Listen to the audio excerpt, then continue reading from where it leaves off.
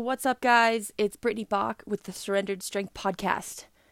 And I want to encourage you in one thing today, and that is to give your best, always, in everything that you do. Because how you do anything is how you do everything. And that includes just the smallest, most minute little details of your life.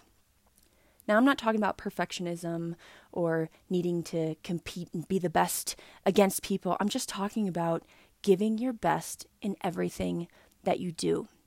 And of course, we can think about the high performance moments, whether it's in your sport or in your job, or pretty much those moments where you think, yeah, I have to be on my best to get this job done. But honestly, it's the little moments that matter, that mean so much. And you can do the bare minimum. Sure, you can cut corners. And when you're doing these things, you can get by. But it is not building your character. In fact, I will say that by doing those things, you're actually not respecting yourself and your worth.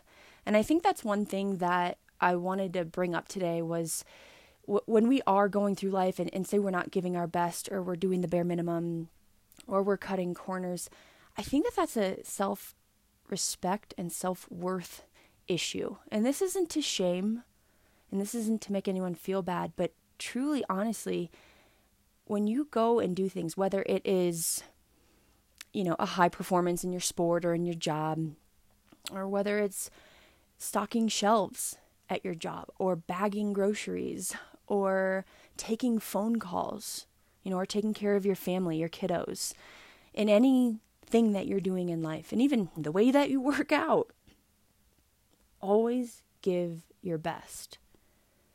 And there is something that when you give your best, say you're stocking shelves, do it the right way. Don't cut corners or do the bare minimum or leave a mess. Make it look tidy. Bagging groceries. Make it a competition. How well can you bag the groceries? And I know that maybe sounds silly, but truly, when you are giving your best in life, you're actually glorifying God, your creator.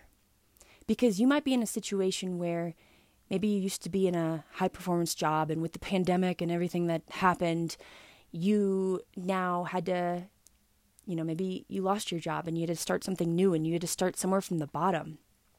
Or for example, for me in my sport with soccer, I was at the top of the top. I played professional soccer for 7 years and it was just on this pursuit in this path of excellence, and with injuries, countless injuries and surgeries, and really then having to step away from the game.